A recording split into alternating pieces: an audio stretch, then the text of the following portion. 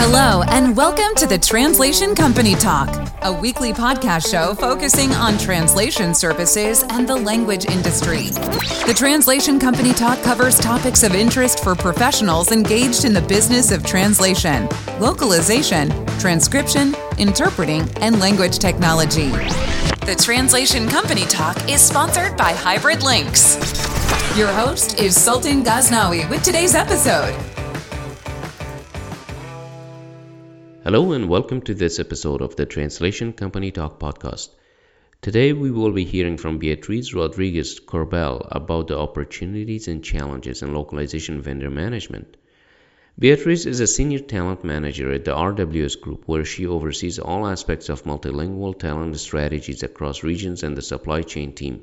She leads the supply chain interpreting needs for APAC, EMEA, and NASA regions, and she has successfully steered global talent initiatives for on-site and remote interpreting positions in various verticals such as finance, legal, and medical. Prior to this role, she held several other roles related to resource management and RWS, SDL, Donnelley Financial Solutions, Tech Translations, and other high-profile organizations. Her mission is to attract, identify, develop, engage, motivate, and retain the best multilingual talent, and she collaborates with cross-functional teams in a fast-paced, large-volume environment. Beatriz, what a nice surprise to have you here, and welcome to the Translation Company Talk podcast. How are you today? I'm fine. Thank you very much, Sultan, for inviting me. Please introduce yourself to our listeners and tell us, what do you do? Okay, so my name is Beatriz. I'm a senior talent manager in RWS Group. I'm over 20 years experience in translation and localization, although I started my career in tourism. I have been deeply involved in vendor management for over 15 years, and in order to improve my skills, I took a master's in human resources as well about 3 years ago. And at present, I lead the supply chain interpreting needs for APAC, EMEA, and NASA regions. I always start asking my guests on this podcast about their journey in the localization space. Can you please share a few words about how you came to be part of this wonderful industry, and what were the beginnings like? That's funny because I landed in this business by accident. Okay, I come from a very small town located in the northwest of Spain, which is called León. Okay, and I studied my course. I studied tourism there. I have always loved languages and traveling, and I wanted to study a career related to those, so I could enjoy. So I studied French and I studied English. So my idea was actually to live abroad and spend a few years in both in Ireland and France to improve my language skills while working. So then I could go back to Spain and settle in the Balearic Island. Now, one thing is what you have in mind, what you like to do, and then another thing is what you end up doing. Okay, so I first moved to Ireland, and I lived in the south of Dublin I was minding kids at the time. I was in two different houses, and actually one of them was I lived in a very wealthy area. I don't know if you heard the Inia, the singer from Clana. Yeah, okay. She bought a castle in Killiney, a very wealthy area in the south of Dublin. I live in that castle, actually.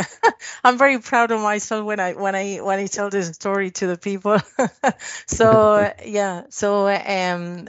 That was it was a very interesting time in my life. So I lived I was minding kids for that family for a little while. Then I moved to another house. And then thanks to the second family that I lived with, I started working in a hotel. So while I was working in a hotel, I got the chance to do a course. It was partially financed by the Irish government. So I had to move to the north side of Dublin. And so I did. And it was a very good experience because I had the chance to step in my really first job, which was in the purchasing department of a former telecom area, now Aircom, telecommunications, right? So the building was in Cathal Brugha Street, located in the heart of Dublin. I had very good times there. I had it was a great experience. I had the chance to work with senior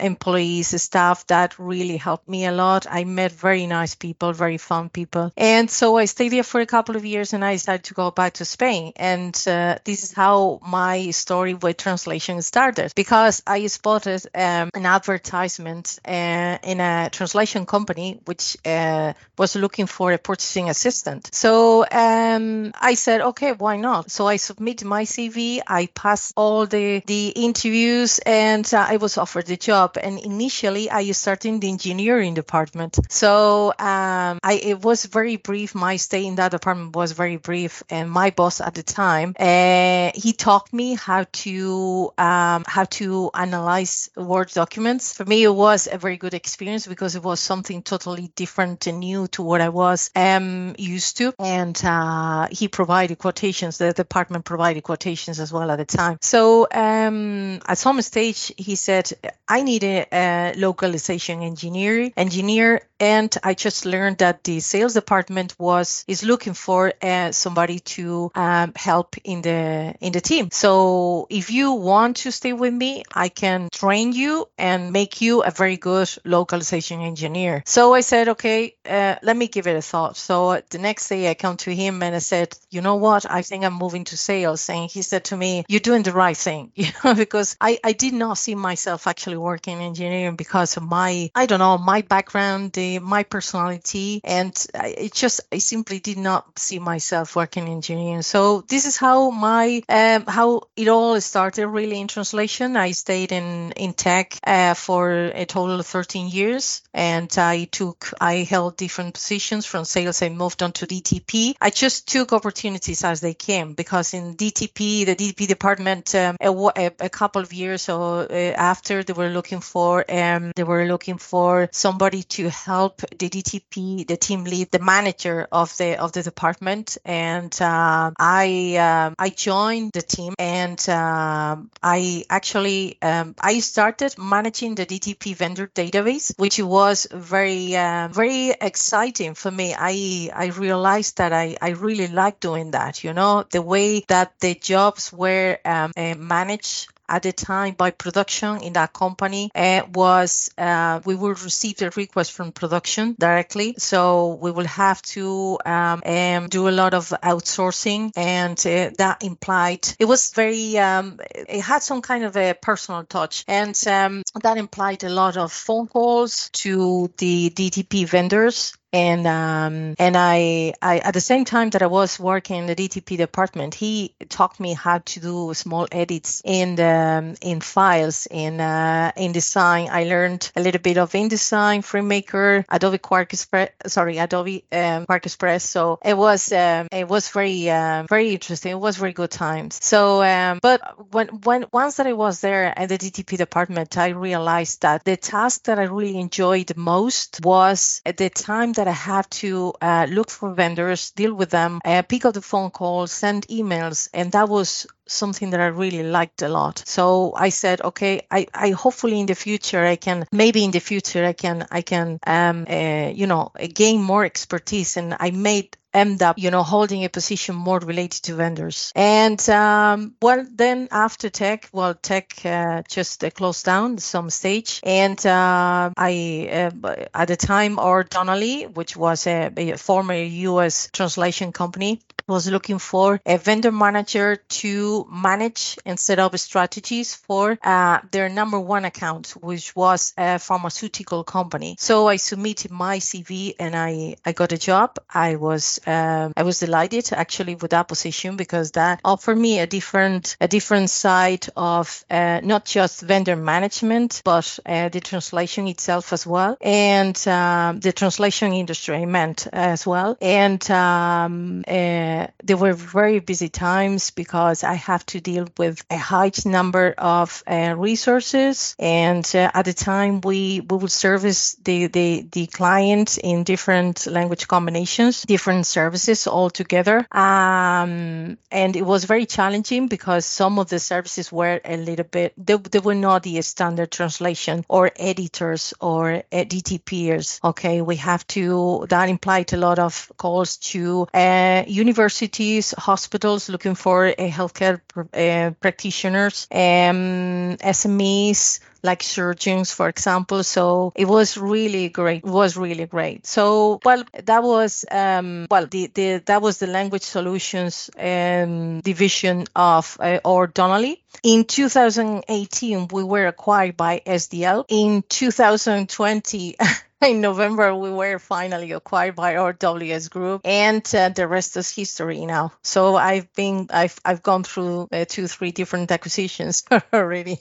I've invited you here today to speak with me about a few different things, and we'll get to that. But let me ask you this, Beatrice: what was the main thing, the interesting things in our industry, significant changes that stood out to you as revolutionary, or things that you always remember and you think because of that the industry is moving in this direction, or somehow it impacted your career or your line of thought when it comes to translation and localization as a business process? Good question. I would mention machine translation, I would say, because, many years have passed since MT sneaked into the already established human translation processes, put it that way, and introduced a different concept of processing and obtaining a final product in the industry. But it became huge too fast. The method is efficient. Yeah, it's true that high volumes can be translated, for example, which it makes it faster and aids in lowering in the overall translation cost. But if machine translation is not done accurately, it can have an impact on quality, and on the vendor management side, it might imply extra costs to carry out post-editing afterwards. So we may exceed expenditure as well. Your area of expertise, your passion seems to be working with people, and especially with vendors, with enabling people to run this industry. And I've invited you to speak about that with me today within the MLV framework. Please provide a high-level view of what does vendor or resource management actually mean in the context of translation localization. Well, I have always supported the thought that no matter how high the profile or how many sales are made, this business cannot be run without vendors. In order to strive for success and ensure that the best quality resources are lined up to service a client, I think that LSPs need encouraging and well-structured recruiting teams that, with an eye on client satisfaction. So in my view, a vendor or talent management is somehow to operations what HR is to a company, a business partner. And our mission is to attract, we need to identify, we need to develop, we need to engage, we have to motivate and retain, which is very important, the best multilingual talent. And of course, doing all this in collaboration with cross-functional teams. Building on that, from the MLV or an LSP point of view, Beatrice, what are some of the largest challenges when it comes to managing vendor? But before we go into there, the nature of our industry dictates that we rely on these vendor type relationships, as you just mentioned. How is this different from industries where there is reliance on third parties, such as ride sharing and others that, have to subcontract? Well, I would say it's a totally different landscape. Like, I've never tried ride sharing myself, okay? But my understanding is, if I'm correct, that drivers and passengers connect through an app to book and share the rides, and they pay for that. Right. So it's simple, that there's no agreements. Now, compliance is highly important in this business. So vendors are subject to signing contractual agreements before starting collaboration with LSPs. And these include a number of requirements and conditions such as confidentiality. So contractors are obliged to not to disclose anything that is confidential, and that includes data, includes materials, etc., to any third party other than the personnel who have any to know. From the MLV point of view, what are some of the largest challenges when it comes to managing vendors today? Okay. Good vendors are nurtured, and fostering good relationships with them is really necessary. So we have some requests that might be very challenging, and it might be hard to spot the right candidate fast. It is possible to select the best looking candidates based on the profile, on the experience they have. Yeah, that's fine. But we always have to look at the different options. Like, for example, if we are recruiting for a medium-term project to secure a vendor, and high volumes and the job frequency can give us leverage in the rate negotiation process. So at the end of the project, we should keep the vendor engaged in continuing a collaboration with us on other jobs. This is the way I see it. What should Beatrice LSPs know about developing a proper vendor or resource management framework in which they manage the full life cycle of a resource from discovery to training to maintenance, and in some cases, unfortunately, in parting ways or firing them? What is the process or framework that's accepted in our industry and that has shown to produce good results? Okay, once that there has to be a standardized process for recruitment. Okay, this is that we need to follow a certain pattern of identifying the vendors, vetting, selection, testing, etc. But it's one that all that is accomplished, we need to make proper use of the vendors. Vendor management needs to guarantee pools of vendors to respond to company needs. Yeah, and this implies making significant efforts in order to accommodate all the requests in a timely fashion. But the teams should not rely on a specific vendors or limited pools unless, let's say, for example, the vendors are recommended by the client. This is one of the things that we see sometimes, So that leaves others empty-handed, and we may take the risk of losing them if they become inactive for a certain period of time. So it has to be a win-win. Vendor managers are quite unique, Beatrice, as you know, because they have to fulfill the requirements of project managers and in some cases even sales. What is the best way to set expectation in order to make sure they don't overpromise and underdeliver? Yeah, that unfortunately happens often. Yeah. Well, I personally try to be as assertive as possible. I think it's important to, at the risk of sounding maybe too full of myself or having too much confidence, I think that it is important to educate the client. Okay, because not all the requests are the same nature, and not all the vendors' time response or availability are the same either. So, for example, in the APAC region, vendors tend to prefer using emails instead of the phone. Okay, which it might slow down the recruitment process if we are in the middle of peak times. So, however, and I've seen that in ASA or EMEA, for example, vendors would rather prefer having 10 calls with you before exchanging several emails. So along my career, I have dealt with urgent requests for rare combinations and on service to which an ASAP answer is simply not feasible. So I understand the team's concerns. The truth is that vendor management are the experts in this scenario and the ones who really may confirm where we really stand. Okay, so we should be consulted before going back to the client. Beatrice, you just referred to something. We've all dealt with emergencies and last minute issues related to finding vendors or to accommodating a specific request. What are your thoughts about contingencies and being prepared to deal with unexpected resource situations? Well, in principle, we always have to stick to the client's requirements. Okay, investigate what options we have and how feasible it is to meet their expectations. Now, if the request is particularly challenging, we need to think outside the box and present alternatives. Okay, some might be different, although workable. And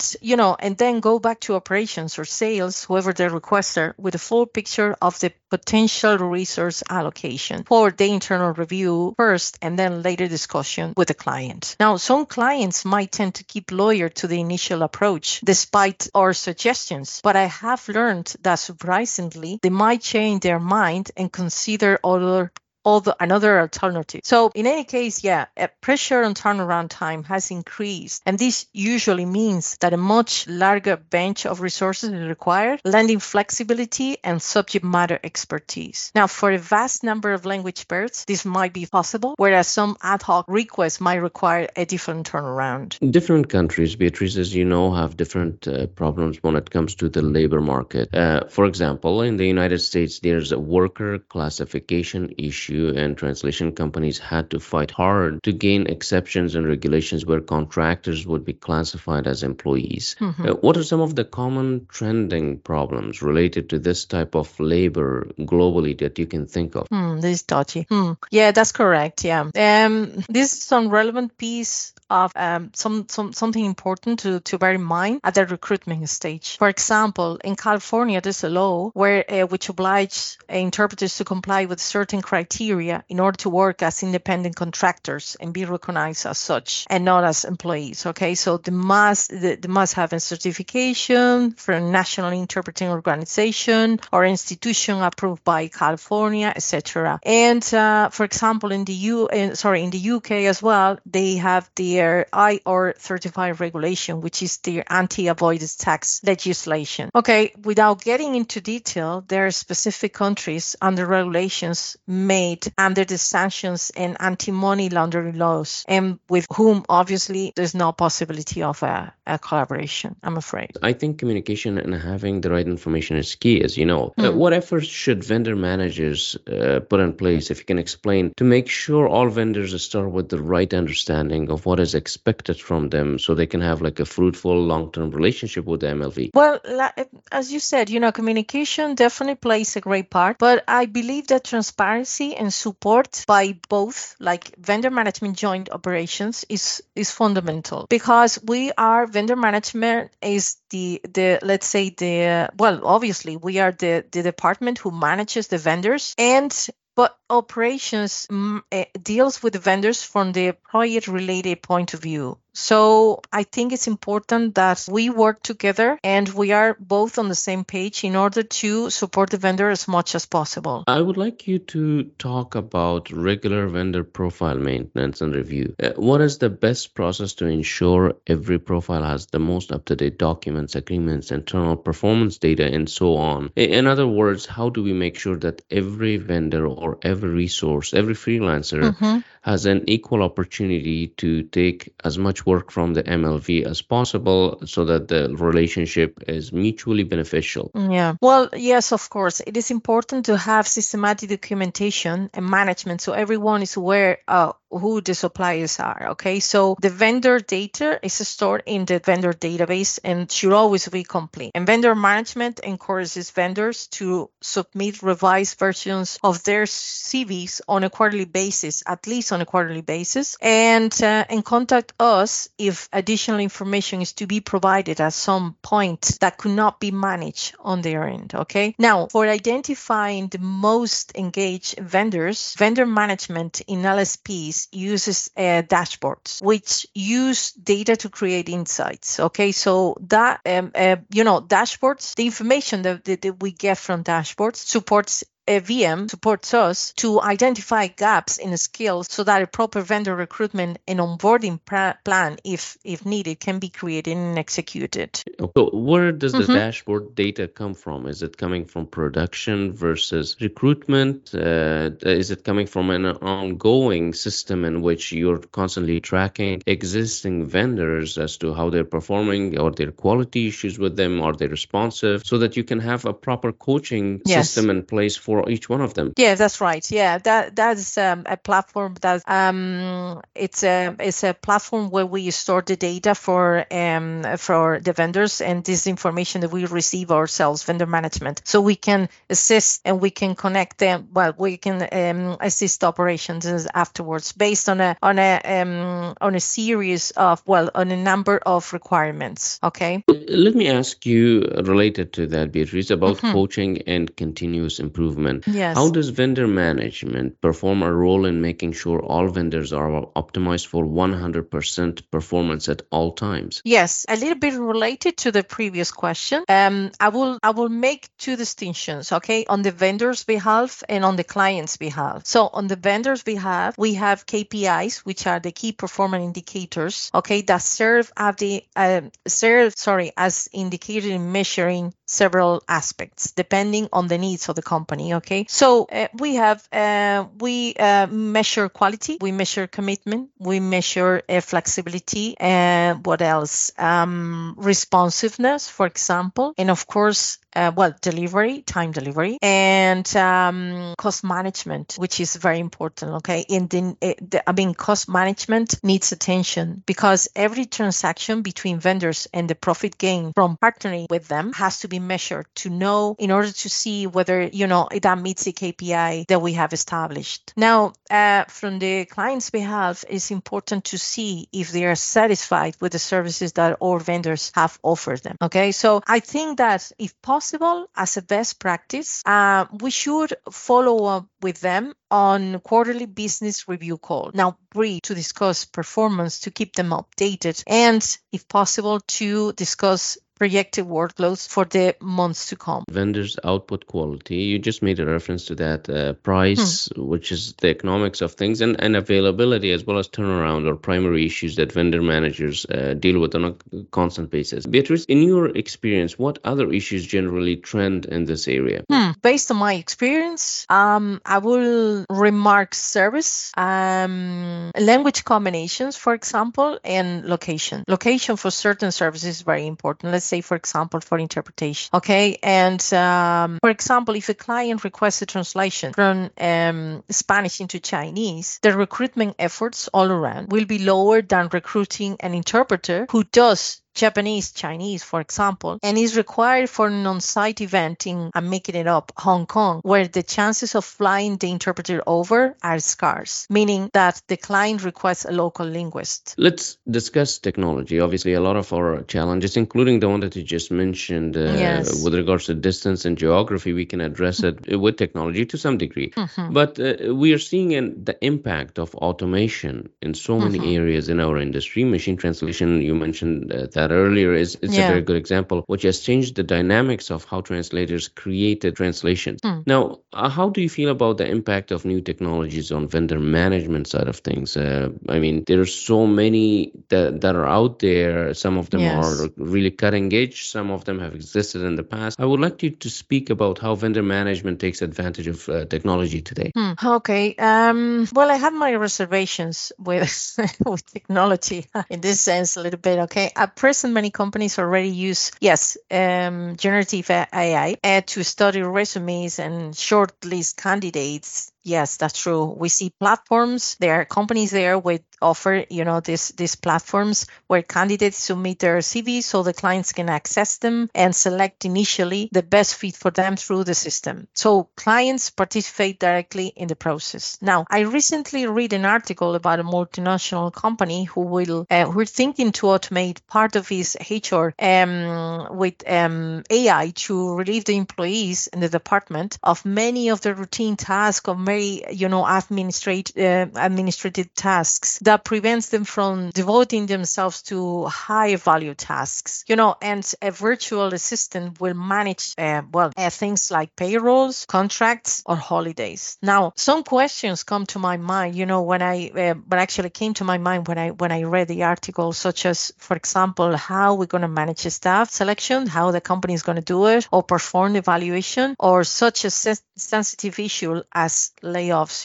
How is that going to be managed by AI? So, in terms of recruitment, I know that many companies strictly use ATM systems for resource selection. And I understand that they do it in certain way because the number of CVs that they receive on a daily basis is really high. But, I believe that technology by itself might discard candidates that might have an outstanding track record, especially senior candidates. But however, due to certain circumstances or parameters, they might not pass, the filters established. So, all I know is that AI is evolving too quickly. I expect to see automated processes in the near future that will definitely help vendor management teams assist them better in the process But I think that right now there are still many big unknowns for which there's not really a straight answer. At least it's the way I see it. This podcast is made possible with sponsorship from Hybrid Links,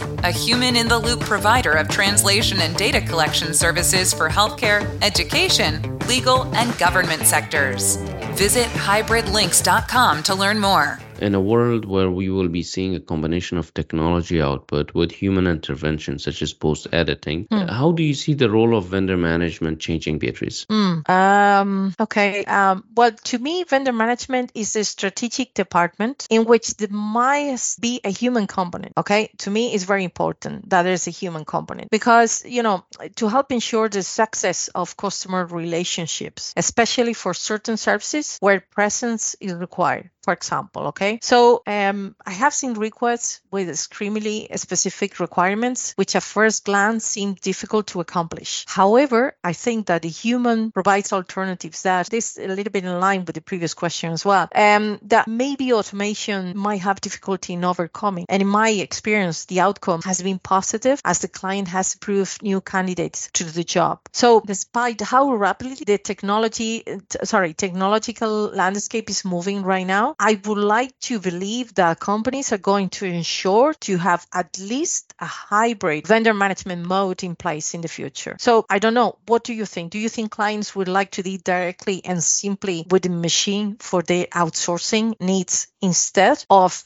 welcoming, having the figure of a human in the process that will help them managing the vendors and supporting them as well, Well, Beatrice, I think since you asked for my opinion, I think vendor management will always be a human-to-human interaction type of business process. But there might be, there is room for example, for AI to automate some of the repetitive and more mundane type of tasks. But we always, at the end, prefer to deal with humans, especially if we are choosing humans to do the job. They would rather talk to a machine. And same with on the client side, they prefer to describe their requirements to a human who can go and find the right match for their requirements. But that being said, with the changing role of the translator, for example, instead of being the creator, now they're the supervisor of a machine that creates them in the form of post-editing. I think the job of the vendor management will slightly change because they will have to look for skill sets such as post-editing, such as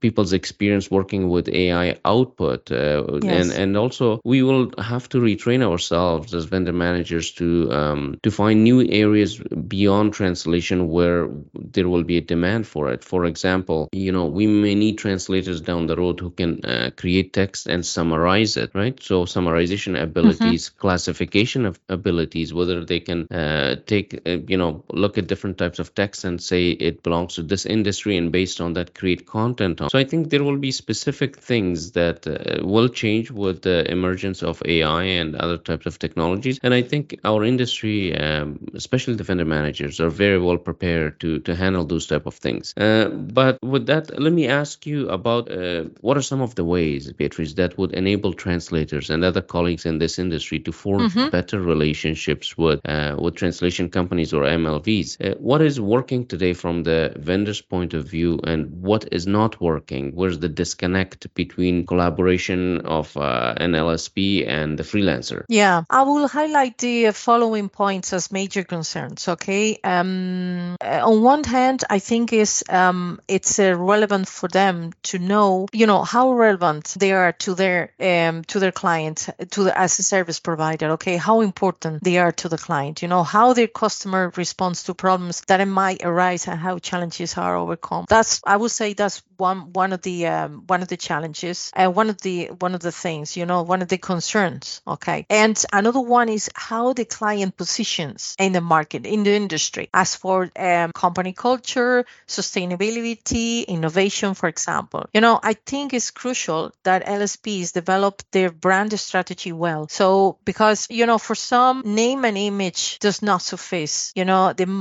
And some vendors, it's true that some vendors, you might receive applications from vendors saying, well, I want to work with you because you are X and Y, and you're very well positioned in the market. But there's the vendors that might be they just want to work with you because you have certain, like I said, you are positioned in the market. But most of the vendors are not really like that. and they are looking for something else, despite, like I said, name and image. They're looking for a certain I don't know if requirements is the right word from their client. Okay. From my recent discussions with colleagues within the industry, there is a trend that either people apply to work with translation companies as as an interim part-time solution so they can find full-time jobs. I'm talking specifically about freelancers, or in some cases where people are long-term freelancers, they have very specific requirements that the LSP is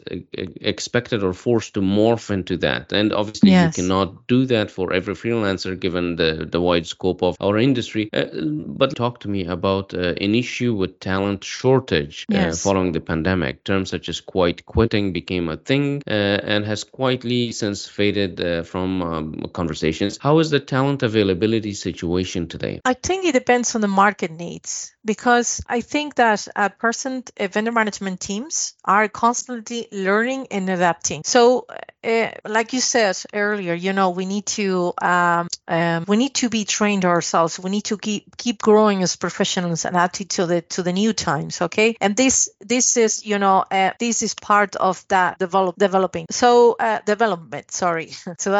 So besides the pandemic, the tech crash, for example, in the US impacted negatively across businesses of various kinds, and of course translation as well and localization. However, in our industry, I've seen myself that some services have been growing significantly in response to new demands. And this challenges the need for rush onboarding of certain specific profiles and in order to secure dedicated pools in the long term. So this might affect cost management as well, because vendors have been gradually increasing rates. Inflation and the cost of living across the world is impacting our ability to deliver our services. The prices that we did before, and that's a conversation to be had both inside our industry and with our clients. What advice would you give vendors, Beatrice, aspiring to work with MLVs and global players in our industry?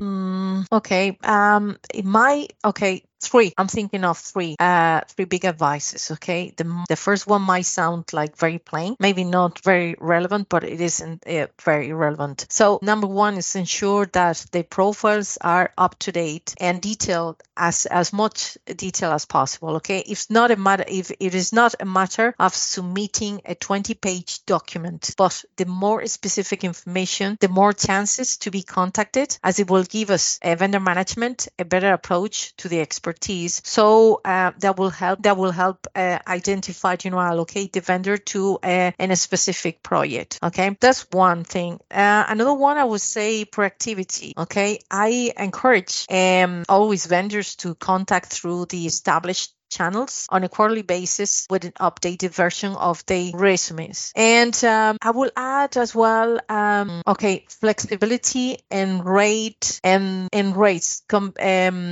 to be competitive. Okay, these two come together, I want to explain, and sometimes they can be misinterpreted. Being flexible does not mean accepting every job at any rate. Instead, what I mean with this is to be open-minded and consider options according to the offers. For example, if a vendor performs well and tends to be flexible, he or she will have more chances to be engaged regularly or even become a preferred vendor for a client. In closing, Beatrice, what is your advice for LSPs who are interested in streamlining their vendor management to improve their processes and relationships with their suppliers and vendors?